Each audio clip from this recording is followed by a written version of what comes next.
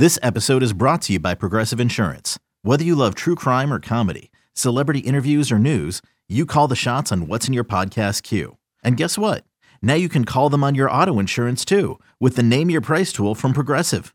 It works just the way it sounds. You tell Progressive how much you want to pay for car insurance, and they'll show you coverage options that fit your budget. Get your quote today at Progressive.com to join the over 28 million drivers who trust Progressive. Progressive Casualty Insurance Company and Affiliates. Price and coverage match limited by state law. It's the Stinkin' Truth Podcast with Mark Schlereth, presented by Sweet Sweat. Hey, welcome in, Stinkin' Truth Podcast, alongside Mike Evans. Great to have Mike Evans back. Scott the Huff producing the show. Great to have Scott back. I mean, we're all kind of together again, separated, but together. Kind of different studios, making sure that we monitor the CDC safety protocols and all that bullshit. So, just want you to know that we're doing it the right way. Don't speak for all of us. Oh, you guys don't want to do it the right way? Well, no, I want to do it the right way. Okay, well, I just don't want to call it bullshit. Well, no, I mean, I didn't bullshit. Wasn't a derogatory term. I mean, it's just a lot of stuff that we're going through. I see. Oh, yeah, I was. Hey, I want to thank our presenting sponsor. I'm sure they're going to be excited about this.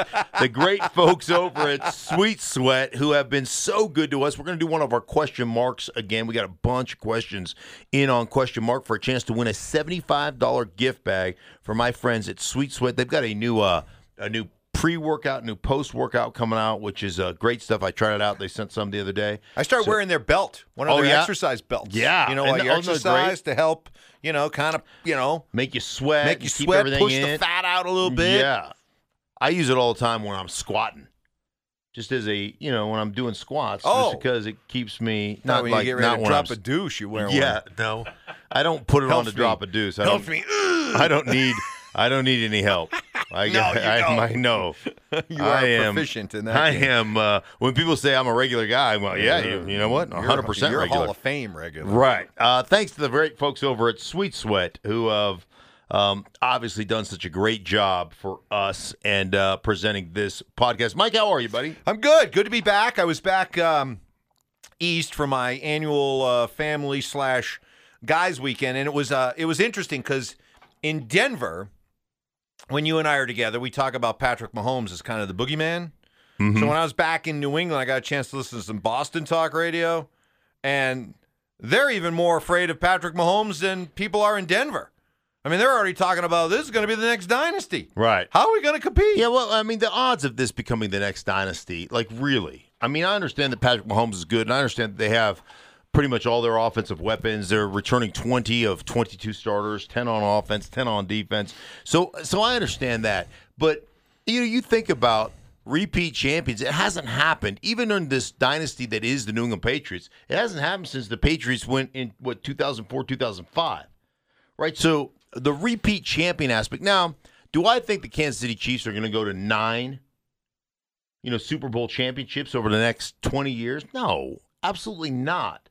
But do they have a chance to have kind of a dynastic run of, multiple Super Bowls and, playoff appearances and all that? Yeah, absolutely. I think that. But I just don't think what the Patriots were able to do over 20 years, I don't know that will, we talk about records that may never be broken. You talk about DiMaggio's 56 hitting streak.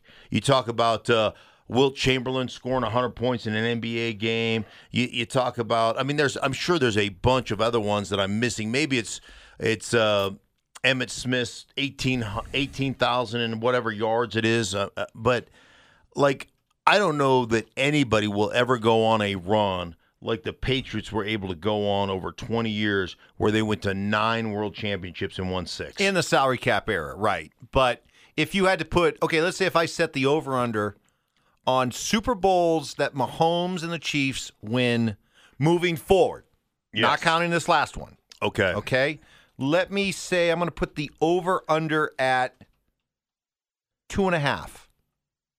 I'd go under. Under. I'd say they win. He only wins 1 or 2 more Super Bowls. 1 or 2 more Super Bowls over the next 15 years. I just know how hard it is to keep people together. The other thing that blows me away, and maybe Patrick Mahomes is this way. Maybe he'll be fine. He seems to have Like, he seems to understand. Like, it's not about as much about money.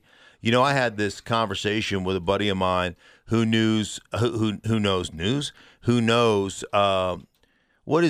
the closer or the relief pitcher that was Patrick Mahomes' like godfather? It's LaTroy Hawkins. LaTroy Hawkins, yeah, longtime Twins. Yeah, longtime Twins, Rockies. So his buddy of mine said that they sat down. It was LaTroy, it was Patrick Mahomes' father, and Patrick Mahomes for an hour discussing the potential of signing this new deal with the Chiefs, and not one time in that hour was money ever brought up. It really was about what you can do for the franchise. Do you want to live here for the rest? Like all the other things that are probably more important, because the money, you're going to get the money. Like the one thing about that $503 million contract he signed, listen, after the first 3 or 4 years, you're going to re-up. They're going to give you money, upfront money. You're going to take it. You're going to negotiate to spread it out over time so that they can manage their cap properly. You're going to get all your money. Kind of like what Tom Brady always used to get praised for. He constantly takes less money to keep, and yeah, he constantly takes his money up front so you can make the cap number go down so it looks like you're taking less, but you're really getting your money, right? Isn't that how it's going to work? Right. But the money part wasn't the most important part to Patrick Mahomes. So my big thing about New England over that dynastic run was really, how do you keep from being sated? How do you keep from just being fat when you've had that much success? Because human nature would say, man, I'm going to take some time off. And yet, Belichick and Brady are constantly grinding. They're never satisfied. They keep going. Look at Brady right now, 40. He'll be 43 here next month. And he's out there in Tampa right now getting kicked out of parks and walking into the wrong people's houses, for crying out loud. Like, he is so committed to being great. Well, I think the thing that jumped out at me right away when you were talking about that is Belichick insisted that even after a Super Bowl, that no matter what, the next year, you were starting over. And you're starting over with a new team, a new identity to forge, a new character to develop. So in many respects, what the Chiefs are doing is very anti-Belichick in that they're coming back with the same team. Right. Their idea is let's get the gang back together, whereas Belichick, and remember, during the time that he built the Patriots into what the Patriots have become, think about all the key guys, popular guys, that he jettisoned. You know, the Lawyer Malloys, the Logan Mankinses, the Richard Seymours, right, and, you know, guys that he, you know, just moved on from. Vince Wilforks with of the the world. idea Right. of, I don't want to keep it the same. I need to change it every year to keep that hunger. So the Chiefs are going to kind of test that model a little bit this year because they're bringing everybody back. Right. I think the window for them is the next 3 years. I think Patrick Mahomes right now has, like, over the next 3 years, he'll make 67 or 64 or something like that $1 million. Like, when you think about that from the quarterback standard, what quarterbacks get paid today, like, you're just paying him over $20 million a year, just over that. I mean, come on. That to me is changing the couch cushions of the owner's office. Like, that's not a lot to manage. And, you know, for all those people who say the cap is going to get them, the cap is they use the cap in the NFL. They use that to sit there and say, they use it to their advantage. Oh, we can't pay everybody. It's the cap. It's this, that, and the other. It is a soft, manipulatable cap. And they can pay anybody they want to pay. And they don't have to pay. And they can use that to their benefit. And they do it all the time. So, I mean, I think from a management standpoint, they'll figure out a way in Kansas City to manage him and pay him more money than anybody else and still keep him at a value that is manageable when it comes to the cap. Yeah, you're right. NFL management tends to kind of get their way. Did they get their way with these, am I using the right word, concessions that were given to the players? They'll be testing for every day for the first 2 weeks of training camp, and there'll be no preseason games? Yeah. Is that a major win for the players? A loss for the owners? Right. I've heard that. Well, first of all, First of all, everybody busted baseball's nuts about the way they negotiated, right? It was right out there in the open. It was all about money. It was all about money. And everybody busted baseball about the money aspect of this, right? And what did I tell you? It's about money for everybody else. Baseball's just got their dirty laundry. They got their dirty skid mark skivvies hanging out in the front yard. They're like, hey, look, I shit my pants, I mean, and it's just out there, and everybody else is trying to hide their skivvies, right? But the bottom line, NBA came back and still is going to play 8 regular season games. Why? To satisfy the regional sports networks and the contracts so they can make money. That's what it comes down to. And football to me is interesting because football has come out with this, all right, we'll concede, it's all about quote unquote safety. Like, is it really about safety when the players go, we don't want to play in the preseason games? Like, that's not safe? Or is it really, we just don't like playing the preseason games and we don't make any money to play in the preseason games? Like, really? And when you talk about concessions, all right, testing every day? Okay, we'll test you every day. How tough is that? Like, the players are negotiating for today. The owners are negotiating for next year and years to come because I can see exactly what's going on.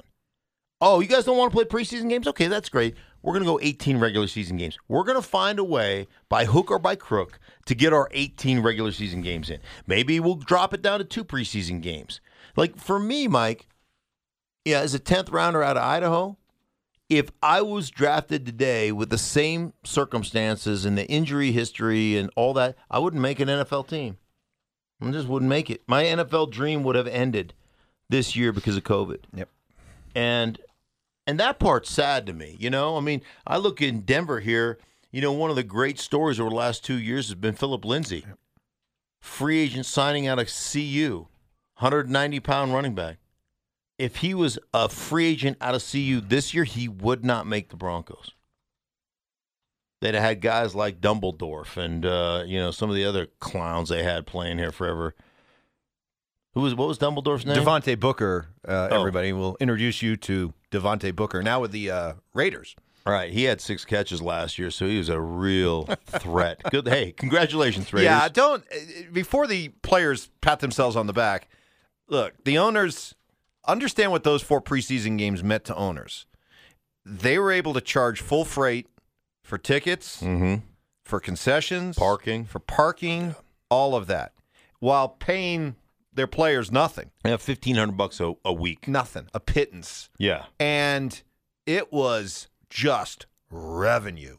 Gobs of money made in the preseason by the owners. So for them to so casually say, all right, well, yeah, look around. There aren't going to be any fans at these preseason games. There's no gobs of money to make. Yeah. So, all right, fine, we'll give it to you. But you really think that these owners are going to give away the 4 games that revenue produced from those preseason games? No, what they're going to say is, okay, it won't be 0, it won't be 4, but it's going to be 2, and there'll be an extra game tacked on because they've already agreed to go 17, right? Right, and it'll eventually be 18. And it'll eventually be They're 18. not going to, This is a short-term win for the players. You make a great point. They held on. The owners held on like it was important to them. No, we can't give up the preseason, the games, the preseason. They weren't going to have fans there. They were going to sell. There was no parking. There was not. So they held on to it tightly, and they finally go, okay, you can have it. Right. Like, all right. I mean, it is. Right. It's like giving your kids an extra 20 minutes on their curfew. All right, listen, Daddy's a good guy. Not 11:30, 11:50. Right. Be home or never go out again. Right. I mean, right. I mean, it's just pretty. I mean, it's so, I mean, what did the owners really give up? What did the players really gain? And honestly, for me, Mark, I kind of look at them like, well, wait a minute, players, why is it so important that you not have any preseason games? Is getting ready for the regular season important to you at all? Right. Because, I don't know, you tell me, but I would think that you got to do something in the preseason. I would agree that 4 is too many. But you would think that, even the most seasoned veteran out there needs at least a game to get out there and actually play it like it's a game right. to get ready. I see the players going for no preseason games is them almost saying, yeah, hey, if we're ready to go for the start of the season, that's great. But if we're not, no biggie. Yeah, I'm with you. I guess I'd like to see a little bit more professional pride, I guess. Well, I think that the most veteran players feel like they don't need preseason anyhow. They don't need the games. They've played there. But, again, the advantage goes to, like, the Chiefs. Huge advantage. 10 starters back on offense. That, when you think about just football in general, but I'm just going to focus on the offensive side of the ball. You think about the trunk of the tree being the base of your offense. These are the plays that we hang our hats on. These are the things that we run on a consistent basis. We're always going to run these. And then everything else branches off of these basic concepts. So first day, first concept, you're running, if you're a zone team, you're running 18-19 handoff, right? And then the branches are, okay, now we've got 18-19 handoff as our base. That's the trunk of our tree. Now we've got 18-19 force, 18-19 weak. Now we've got, then we start to, hey, 18-19 toss, 18-19 crack, 18-19. So all these branches that come off the base. But we've installed the base. We know what the base is. We could run the base in our sleep. One of the base passing concepts, day one installation, is lion and dragon. So getting a 2x2 formation, lion is double slants on one side, right? You're running double slant routes. Really, really good, and really just a good basic concept. And then dragon is a slant drag on the opposite side, or slant drag on a 2x2 formation. Or you could have one guy out there. He runs the X receiver, for instance, if you're running out of a weak formation. So let's call it weak right, or let's say weak right. So you've got, on the strong side, you've got a Z and an F if you're running it, or you've got a Z and a tight end out there, like you slide out the tight end, and you're running double lion on that side, and then you run your slant from your X receiver, and your fullback runs the flat, right? So that would be dragging on that side. But the bottom line is you get in a 2x2 formation. That's a day one kind of root concept. And then you've got a bunch of things off of that. You go sluggo off of that, right? So it's a slant and go by whichever receiver, the Z sluggo. So you run. That's how you kind of add to it. So the teams that have their base concept that have been running the same plays for the last 4 or 5 years, i.e. the Chiefs, they've got a huge advantage. All right, so what if you're a team like the Broncos, a lot of young players on offense, new offensive coordinator Pat Shurmur? What if you're the Patriots? You got Josh McDaniels and some of the players in place, but you're trying to get Cam Newton up to speed. What if you're one of those teams that doesn't have that continuity, especially on the offensive side of the ball? How do you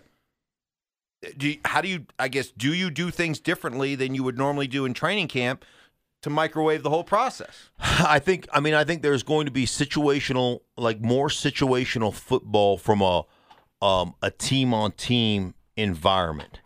So there is going to be more of that. And I think ultimately it's very much like college football. In college football, you practice for a couple of days, then you have a scrimmage. Then you practice for a couple of days. You practice for 2 or 3 days, then you have a Wednesday afternoon or evening scrimmage. And then you practice for 2 or 3 days, you have a Saturday scrimmage. Then you practice you have another Wednesday. And then it's dress rehearsal. That's just kind of how it goes. I think you're going to have to do more of that type of football where you have real life kind of game situations. Let's scrimmage. And let's roll. But understand, a lot of those college teams, the vast majority of them, they do all that, and then they open up with Wofford. Yeah. Okay? Right. So right. They're Exactly. allowed that kind of soft launch. Right. You don't get that luxury in the NFL. And it's different in today's NFL because they don't want to risk getting anybody hurt. So it's like it is two of the most shocking things that ever happened to me in my football career, Mike, was we had a guy by the name, when I was at University of Idaho, one of the very first days of training camp, we had a guy by the name of Scotty Katz, who was he was defense like a nose guard. He was about 6'1", about 305. He was just a short, squatty body guy. Tore his ACL, and he is writhing around in pain on the ground. And I'm right out of high school, and I'm thinking, well, we're going to end practice. Like, right? And Dennis Erickson was like pissed that somebody got hurt. It's just move the drill, and he's like, and I was like, what? What do you mean move the drill? And we just moved to a different part of the field and kept practicing while he's writhing in pain, right? And so there was that reality, this shocking reality of this is what football is, at the college level. And I had a similar situation when I played for the Broncos. We had a guy, we were running a live goal line drill, guy break his neck in practice. And, like, it's severe. When somebody breaks their neck, it's, and the ambulance pulls on the field and everything. And we just walked down to the other side of the field and started live goal line again. Whoa. Whoa. Like, wow. Hey, take a knee, say a prayer, and then let's go practice. Wow. I mean, I've always been amazed at how one of those injuries occur during an NFL game. Right. And you guys all sit around, you're talking to each other, you're praying, you're obviously shaking, and then the ambulance comes out, player goes off, puts the thumb up in the air, and then commence to playing. Yeah. But at least there's usually a bit of a gap. Yeah, Mike Shanahan said, Riverside, let's go down the other end. For a broken neck? Ambulance pulling on the field. Yeah. By the way, was the player ended up being okay? Yeah, he did fracture his neck, but it wasn't. He didn't become crippled, but I believe it ended his career. Wow. But anyhow, those are these shocking moments, and one of the things that has happened in the NFL is there's less and less contact during the course of practice. You don't have live to the ground tackling drills. You don't have live drills. Like, that was really, in my last days in the league, that was really the only live contact to the ground drill that we ran. But when I was in Washington, we scrimmaged all the time. We had a Wednesday night scrimmage in a stadium every Wednesday night and a Saturday night scrimmage every Saturday night. And we beat the snot out of each other. That was the way it was back then. So I think there's going to be more of that now than there has ever been. I got to ask you a quick question. Different subject, real quick. Antonio Brown, is he? Is that it for Antonio Brown? I mean, is it? Are you sad to see him go? He retired. You'll have to excuse me if I'm a bit skeptical about his proclamations that this is it and he's ready to walk away. Mm-hmm. I'll believe that when I see it. I could just, especially knowing how fluid things could be this year with rosters and the idea that all of a sudden injuries or maybe a couple of positive tests, all of a sudden your wide receiver room could be pretty decimated. Right. So what are you going to do? So you think if a team calls him, he's not going to say, "Hey guys, I don't know if you read my tweet, but I actually retired for the fourth time." Like, are you? No, I think it'll be like, "Hey, Antonio, I'm gone. I'm there." Yeah, I don't think they'll even get the question out. Yeah, I mean, you want to talk about the boy who cried wolf? Yeah, you buying it? Yeah, hell no. No. If somebody calls him now, I think he still has to serve some type of suspension or but this is not the last we've heard of Antonio Brown. I'd be shocked. I'm sure that if somebody needs him or they think they're an Antonio Brown away from winning a championship or being a playoff team, there's going to be somebody who calls and he's going to be answering his phone. He's not just going away.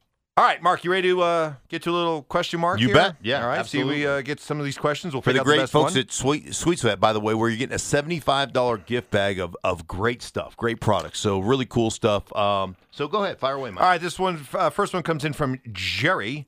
Jera. Obviously, he's been thinking about this in the shower. How would you assess Derek Carr's ability to play the quarterback position?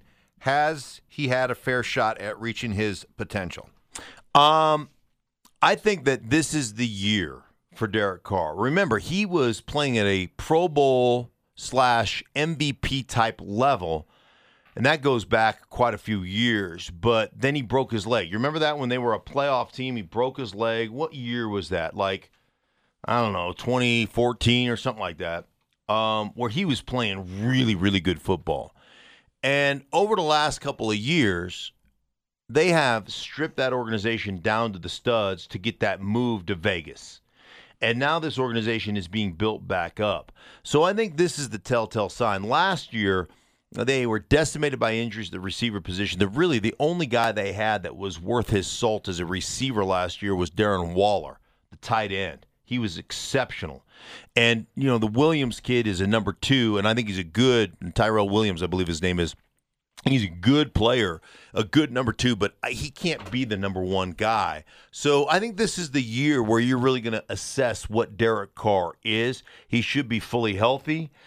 This will be his, 3rd year now in John Gruden's offense. And the first 2 years, like a year ago, I did a Raiders game, and it was like there's nobody. They had a bunch of number 4s playing their receiver position, right? There was really nobody. Last year, they were a much improved football team, but they still lack some depth and speed on the outside. I think they've addressed that this offseason. I think they'll be a much better football team. I think they're probably, in my mind, fighting for that number 2 in the AFC West right now behind the Kansas City Chiefs, between them and the Chargers. And I think Broncos are, a not too distant 4th in that division, actually. This one's from It's Okay, I Was Inverted at MFinder3. Top Gun reference there. What do you feel is the ceiling and the floor for the Jets this year? I think the ceiling and the floor are pretty close to one another. I think the ceiling is the floor. What do I think the Jets are going to be? They've addressed an offensive line that was a real problem for them. I still don't see them giving their young quarterback, a ton of I'm a big believer in building a team from the inside out, but I also know that Adam Gase, their head coach, wants to be in 11 personnel 80% of the time. That's a hard thing to do. I think they're a 6-win team. I think they're right there. I think they're improving, but I think they were such a bad team. And maybe it's the 7 wins because maybe that division has fallen back a little bit with the Patriots and everything else. But I think they're a 6-7 win team, and I think that's kind of. I don't think they're gonna win 2 games. I think they're gonna win 6 or 7 games. I think, and I don't think they have an opportunity to go to 10. Like that's where they are. One more. This is from Dave, who says, is there any way the Broncos can defend not having given Justin Simmons a contract extension? What is the impact of this on how their young talent and incoming players will view the team? I think that Justin Simmons is a really good young player, but I think the Broncos looked at him and evaluated him kind of like I look at him and evaluate him. He's not one of the top 5 safeties in the league. He's right underneath that. If that's the elite level, he's right underneath that. And I think they offered him a contract that was commensurate with where he is in his career, and he wanted top money as a safety. Now, the one criticism I would have for the Broncos is if he's a good young player and you've invested in him and you've grown him up to this point, then come at him a year early and maybe overpay him the first year of that contract, but make him a guy that is a bargain for you for the next 4 or 5 years, as opposed to putting yourself in this position. But I will tell you this, Mike. You put on the film, and Kareem Jackson, who's a veteran player in this league, when you put on the film, Kareem Jackson makes more explosive kind of splash rewindable plays than does Justin Simmons. Part of that is because he's the guy that rolls down in the box in 8-man boxes and rolls down and gets into the buzz coverage situation, where he's a middle of the field defender and kind of a free roamer. And like he does more of that, so there's more opportunity to make those splash plays, those big hits in the running game. But the bottom line is I think the Broncos probably assess Justin Simmons kind of where he should be assessed. After that elite 5 players at that position, he's right there at 6 or 7.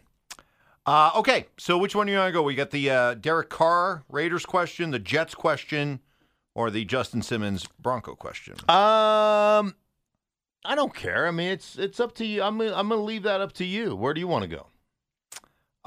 You know what?